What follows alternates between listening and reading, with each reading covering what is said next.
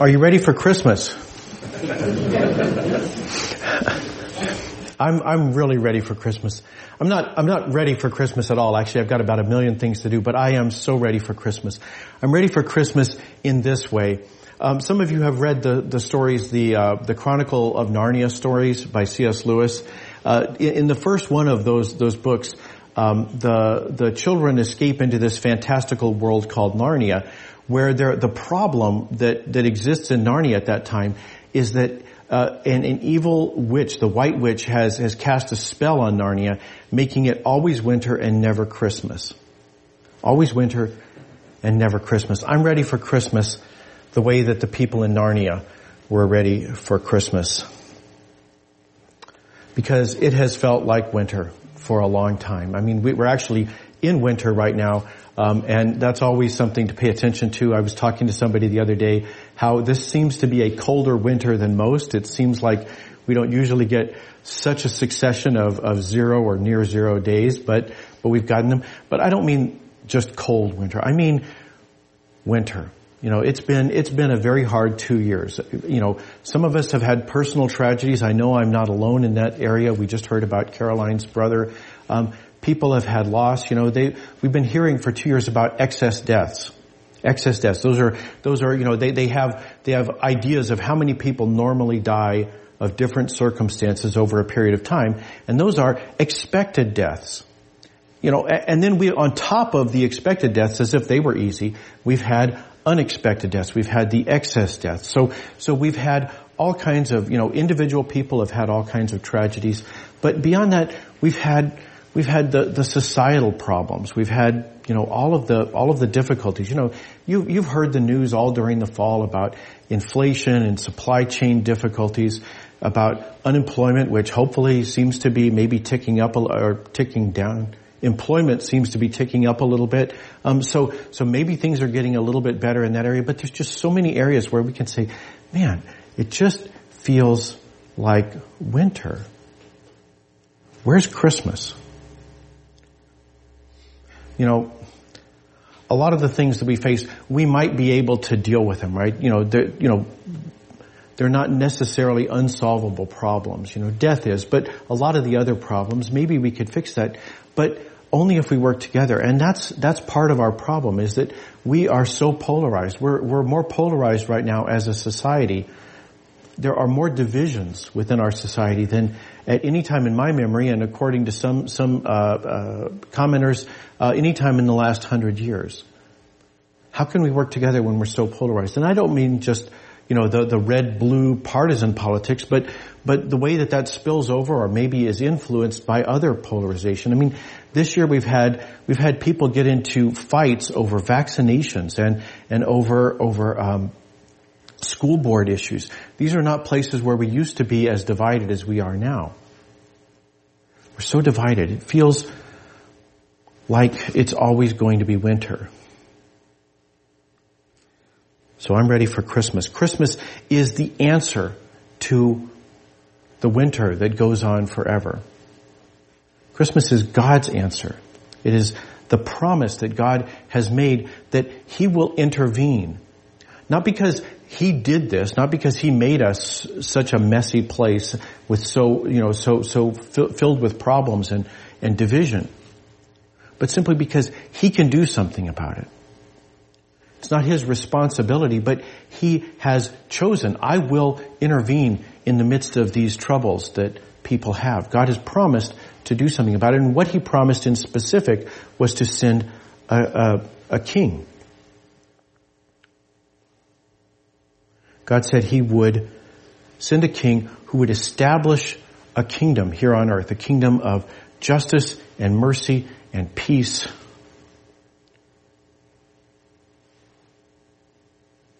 And that's what Christmas is about. We have been looking over the last several weeks about the gifts that God has given, and the King is the final gift in that series. And so just to recap, if you weren't here, you can catch up online, but we talked about the gift of hope, that hope is a good thing. Hope is not it's not an escape from our terrible circumstances. We actually have to believe that it can be better in order for us ever to work for something better. Hope is the remedy for despair. And that what connects us with our hope, because hope is in the future, the thing that connects us with our hope is faith. And when we act in faith, in the confidence that things can be better, that actually leads us to joy. And then last week we talked about grace and truth. We talked about grace and truth. And the idea we talked about last week is that Jesus is the truth about God. And Jesus shows us, Jesus unwraps the present that is the delightfulness of God. That when we might be afraid of God or think that God hates us, Jesus unwraps the truth. Jesus reveals the truth about God, which is that God loves us. So we've looked at all of these things this week, and now we're going to look at the gift that God promised to send, the King who would establish this kingdom. Christmas is the birth of a king. If you're following along in the outline, Christmas is the birth of a king. And Christians believe that king came, that Christmas is in fact his birth, and that his kingdom has already been inaugurated here on earth. So we believe that Christ came and has established his kingdom, but there's a problem. And it's actually the same problem that the other kings we hear about in our Christmas stories. You know, if you were here a couple of weeks ago, we heard the story about King Herod. On Friday night, on Christmas Eve night, we will hear the story about the days of Caesar Augustus. That the kings of this world have exactly the same problem that Jesus had when he came as a king, which is, okay, I've got a kingdom. How do I expand it?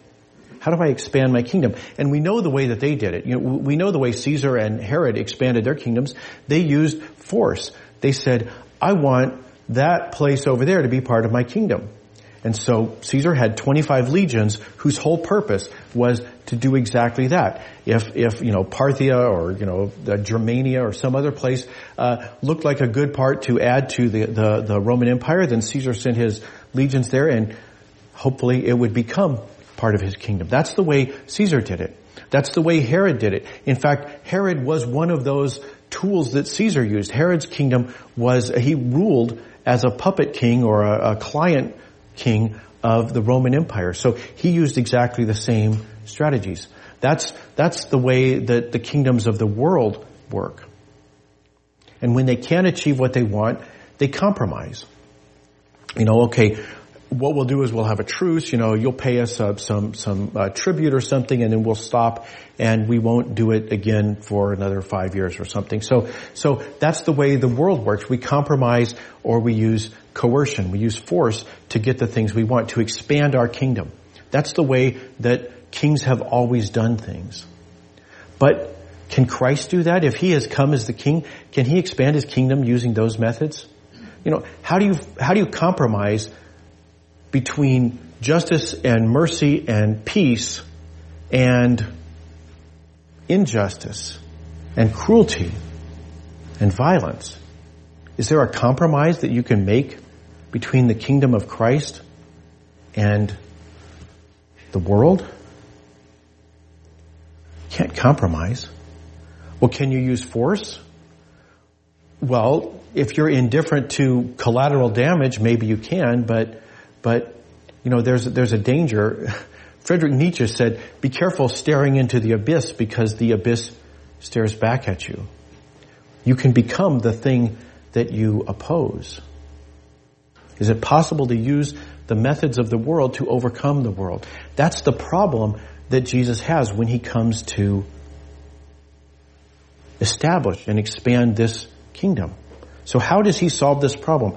How does Jesus do what God promised he would do? How can he expand this kingdom that God promised would solve our problems? How does he do that? How does he expand the kingdom? Well, Paul tells us in the reading we've got today, Paul gives us the answer to that. And this is from the letter to the Ephesians, and it begins like all the letters that did in those days. It says, the usual stuff, from Paul, an apostle of Christ Jesus by God's will, to the holy and faithful people in Christ Jesus in Ephesus. That's kind of standard to and from. Then he has a greeting. This is the hello, how are you? He says, grace and peace to you from God our Father and our Lord Jesus Christ. So that's the way he begins his letter. And then there's verses 13 through 14. 12 verses. And if if it kind of rolled over you when you heard it before and you're kind of having trouble getting a hook into it so you could understand what's Paul saying here, well, good news, you're in luck. One of the commentators, you're not alone. One of the commentators I read this week said that this passage is impossible to analyze. that it's 12 verses in the way that the Bible got versified later on, but it's one sentence in Greek. It's got 4 internal divisions. People suggest it might have been a poem or a hymn in the early church or something like that. They don't know. But it's got 4 internal divisions, but it's all one sentence. Paul just it all comes tumbling out of Paul. He's so amazed with the solution that God has. How did God solve the problem of expanding the kingdom of Jesus? How did he solve that? Did he use force? Did he use compromise? And Paul is so impressed with the answer that it just comes flowing out of him. One of the things I read, one of the writers said that it is a golden chain of links, and somebody else called it a kaleidoscope of shifting colors and dazzling light. So it's this idea, Paul is just overflowing. He's bubbling. He's hard to track because he's just kind of spilling this all out, this wonder that he has at what God has done. So he begins by saying, "Bless the God and Father of our Lord Jesus Christ. He's blessed us in Christ with every spiritual blessing that comes from heaven." And he goes on in the next, as he continues, he says, God chose us in Christ to be holy and blameless in God's presence. Before the creation of the world, God destined us to be his adopted children because of Jesus Christ, through Jesus Christ because of his love. I'm trying to find, I wish that there were more breaks. My Bible just has it all flowing together.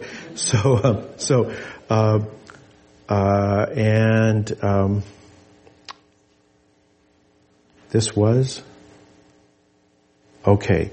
This was according to his good will and plan, and to honor his glorious grace that he has given us freely through the Son whom he loves. So a whole lot to chew on right there, and it's not even the whole sentence, right? This is just about a third of the sentence. So he's given us a whole lot to chew on there. But did you notice it's all in the past tense? God did this. He chose us. He destined us. He uses the past tense. He's talking about these are things that God has already done. God has already done these things. This is not based on anything that we've done. In fact, Paul says that this plan, that the things that God has done for us is part of the plan that God has been working out since the creation of the world. That before we could worm our way into God's good graces, we were already there. In fact, before we could do the things that might offend God, we were already in God's good graces. That this has been part of God's plan all along. So it's not dependent on anything we do. This is something that God is doing. But it's not just like Caesar and Herod, the kings of the world who have their plans and they don't really care whether you like it or not, because Paul says this is done out of love. This is not just, we are not simply pawns on a chessboard that, God is going to maneuver around to achieve his purposes, that God has done it for our benefit, that this is done out of his love for us and his love for the Son. So he says that's what God has done, but it's done for love. And that's already different from the way the kings of the world work. But then he says the most amazing thing.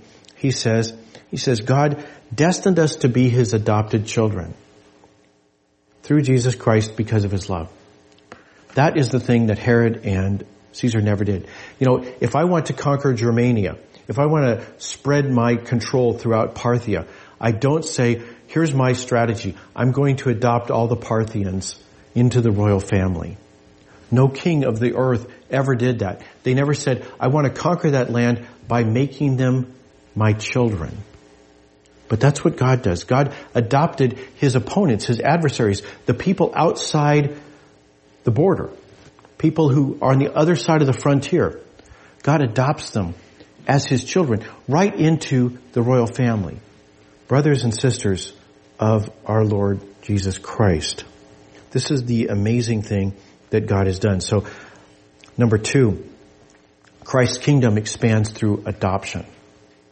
Not through force, not through conquest, and not through compromise. but through adoption. God invites us into his family. Paul goes on to say, he says, we have been ransomed through his son's blood, and we have forgiveness for our failures based on the overflowing grace which he poured over us with wisdom and understanding. He ransomed us. Back in the first century, this was standard, right? You are cut off. You're a soldier. You're working for Caesar. You're trying to conquer Germania or Hispania or someplace like that. You're trying to conquer some place to extend the reach of the empire there, and you get cut off, and now you're a prisoner. Well, what they would do is they would ransom you back. It was just the way that the world operated then. They didn't do a prisoner exchange without also some money exchange. So he says he's ransomed us back. He says, for whatever reason, you are on the wrong side of the border. You're on the wrong side of the frontier of my kingdom. But that's okay. No questions asked. I ransom you back. I will pay what it costs to get you back inside my kingdom. And he says, and I will, and we have forgiveness for our failures based on his overflowing grace. He doesn't say, so what were you doing over there? Why were you on the other side of the kingdom? Did you get cut off? Or did you try to sneak through because you thought maybe the odds are better on that side? He says, I don't even care, right? Whether it was a mistake, bad tactics on your part, or whether everybody dragged you there, it doesn't really matter why you wound up there. There's forgiveness for whatever failures might have gotten you on the wrong side of my kingdom. And now you've been brought back in. We have been ransomed, and we have forgiveness for our failures based on his overflowing grace, which he poured over us with wisdom and understanding. So why did he do this? What is the purpose? Why is God doing all these things? Well, he says God has revealed the why. God has revealed his hidden design to us, which is according to his good will and the plan that he intended to accomplish through his son. Okay, we have the answer. What is it? This is what God planned for the climax of all times, to bring all things together in Christ, the things in heaven along with the things of earth. He says, this is God's purpose. God is extending his kingdom from heaven to the earth and will not stop until all of the earth has been united with the kingdom of heaven. This is God's purpose. This is what God has been doing all along. God is reuniting heaven and earth.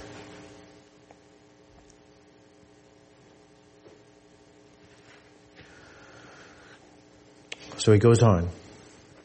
We have also received an inheritance in Christ. We were destined by the plan of God who accomplishes everything according to his design. He says we have been adopted. Stop and think what that means. We've been adopted. We are now part of the royal family. We have an inheritance. We have a role in this kingdom.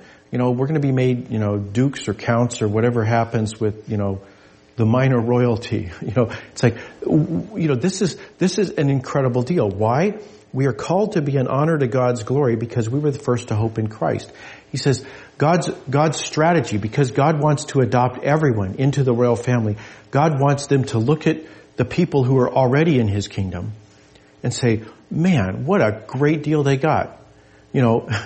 They defected the same time I did, the little jerks, and now they're being made counts.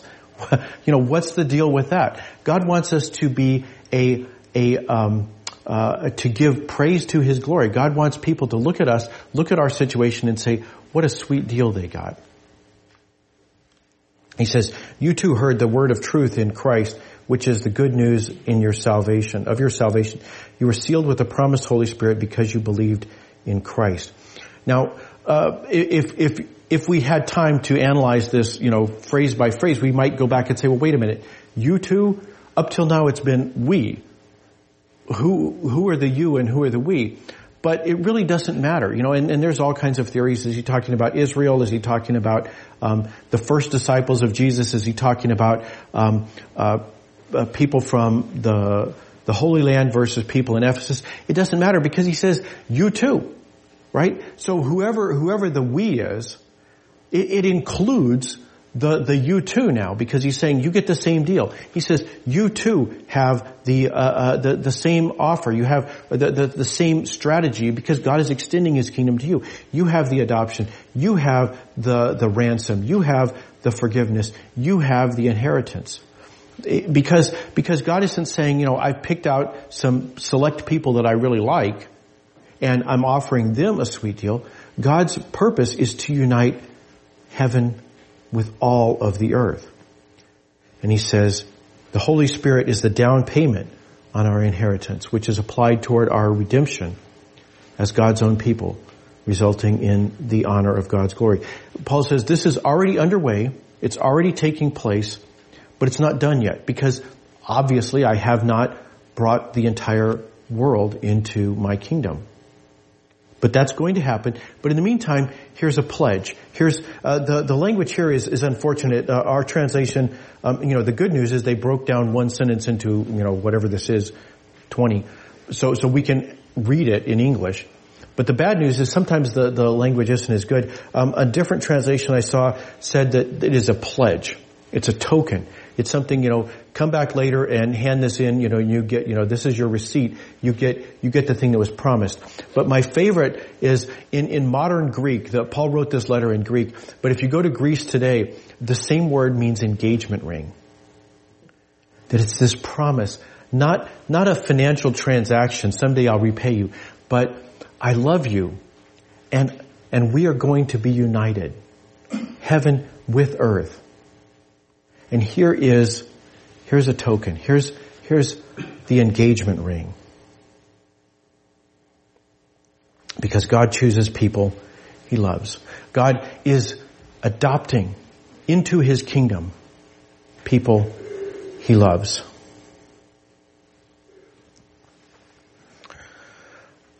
Some of you may have seen this week, Time Magazine announced its Man of the Year. Does anyone know who the Man of the Year is this year? Anyone see that? Elon Musk? Okay, Elon Musk. So Elon Musk, famous Asperger's person, and the founder of so many different businesses. He founded PayPal. He co-founded PayPal. He did Tesla, the electric vehicles company. He did Starlink. Maybe you saw just SpaceX. Maybe you saw just yesterday they launched another rocket with some 40-odd satellites or something in it for Starlink. Starlink's another one of his businesses. They've got the Boring Company building the tunnels under big cities. They've got Neuralink. I forget all the different, but they are kind of impressed with him. And because of these businesses, because he's got ownership in so many important businesses, they didn't say what his income is. They didn't say how much he brings home. But they said he is the richest private individual in the world. I imagine there might be, heads of government someplace that have more, but he made all of his through these businesses that he created. And I'd like to encourage you with this thought, okay? Just close your eyes for a moment and say, imagine, answer this question. Imagine Elon Musk adopted you into his family. Grins. All right. Some of you are good at imagining this, okay? That's the point, right? What would your allowance be? And when you spin it, would the people around you say, what a great deal that guy got? What a great deal she got. I wish I could get that same deal. I wish I could be adopted by Elon Musk. I wish I could have that allowance. I wish I got a new Tesla every year, whatever, a tunnel under my house, whatever. He says, I wish I could have those things. God is much bigger and much better than Elon Musk. And he has blessed us with all the spiritual blessings in heaven. Connection lost. And God wants us to live like royalty. This is what Christmas is about. It's not about bringing a kingdom by force or cooperating with the corruption of the earth, but to adopt each of us, one after another, into the family of the children of God, into the royal family of the kingdom of His Son Jesus. And He has given us His Holy Spirit as an inheritance pledge. And all He wants is for people to look at us and say, wow, what a sweet deal. I wish I could have that deal.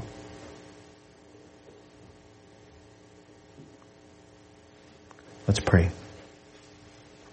Father in heaven,